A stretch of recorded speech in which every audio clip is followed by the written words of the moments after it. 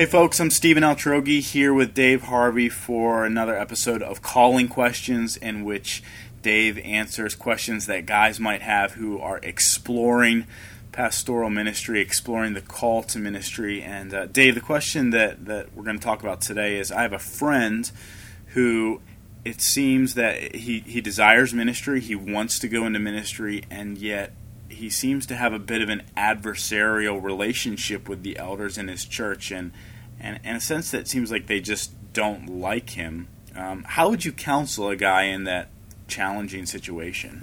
Yeah, well, that is a challenging situation. I mean, elders not liking him is a pretty monumental piece of information. It's kind of like a calling deal killer.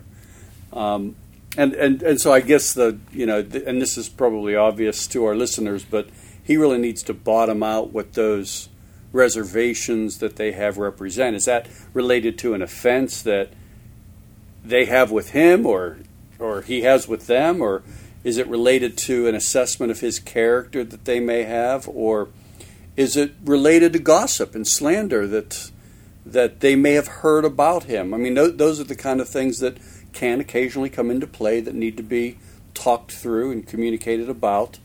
One of the ways to look at this is that the elders are most often the doorway into the pursuit of pastoral ministry. So, if you want to serve in your church or in your network or in your denomination, they're the ones who are going to need to confirm it in order for you to move forward. Many, if not most, seminaries require some kind of recommendation form or something like that need to be filled out. So, it's kind of one of those things where you need the coach's commendation to get onto the field. So my point being, getting to the source of their concerns or their reservations is essential to him moving forward. But why don't we just for a second imagine that they have an assessment of him that he disagrees with. In other words, it's not that they don't like him or he doesn't like them. It's that they don't see his future or his calling maybe in the same way that he does. And in that case, I think first he should assume that what they do see is really, really important to understand.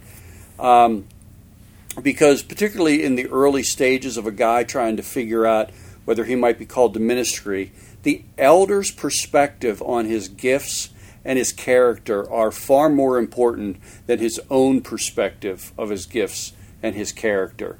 So he needs to really try to make sure he understands what they're saying. And then I think also he should be able to understand it in a way that he can repeat it back to his wife or to friends that he wants to involve in this in a way that is precise without embellishment, just to be able to represent their concerns. And then I think, secondly, he needs to take a season and apply himself to grow in those areas. In other words, you never want to find yourself contending for a role where you're called to humbly serve people in pastoral ministry without a track record of humble service to those people and humble service to the elders of the church as well. So I think he needs a season where he's doing that in response to what he's heard. Also, and I guess this would be the third point, if at the end of that season they still don't see in him what he believes about himself, I think that he should be able to ask them whether they can invite a third party, maybe from the denomination or from the network or whoever.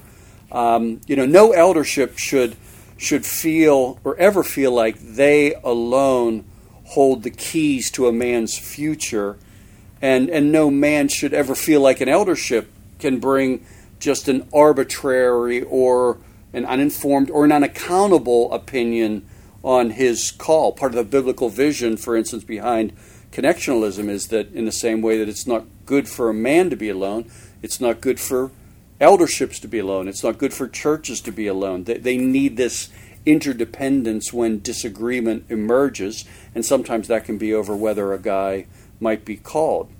So, that's where this whole thing just needs to be bathed in prayer and fasting, and men who are partnering together to discern wisdom. They're not protecting their turf. They're not trying to hand down a verdict, but they're really trying to help a man move forward, and the man is giving them what they need to help him.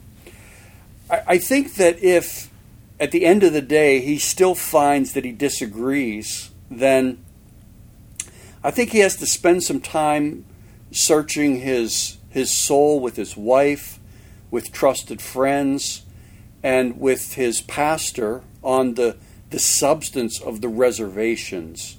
Do they see them as well? How much weight do those reservations have for him? How much do they have for his wife? And to just make sure he's treated them seriously. And if that exercise of going through all that doesn't resolve it for him, that he just needs to align himself with the elder's perspective, then aligning himself with, he doesn't get a faith in his heart or a rest in his soul to align himself with the elders, then I think he's got to just humbly ask them if they'll help him find another place where he can faithfully serve and enjoy and some additional assessment.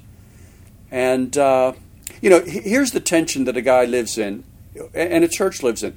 No man should ever feel like he's the sole arbiter of his call, and no eldership should ever feel like they have complete control over a man's call. It's kind of a dance, an exercise where one party, the elders, come with a heart to serve, knowing that they can't see the whole future. God's not giving them insight into the whole future of any particular person.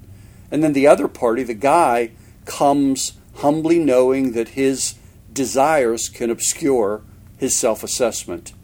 But actually it's funny because I know a guy where the pastors, though, didn't see his calling, and he walked through a process with them, and they were unpersuaded about his calling.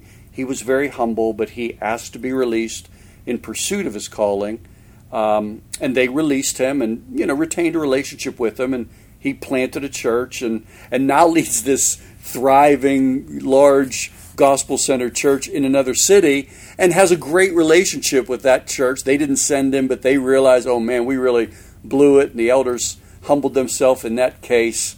But even in giving that illustration, here's what's important to know. That's the exception, not the rule. What's far more common is for a guy to seize exclusive control over his call and shop it around to whatever church or denomination will supply him a platform and a way forward. So, in general and in a healthy church, I think the burden of proof is more on the man than on the elders to determine why he might be called despite the counsel of the elders. And that's all I got to say. Thanks, Dave. Excellent points. For more resources related to pastoral ministry, pastoral calling, how to explore those things, visit amicalled.com.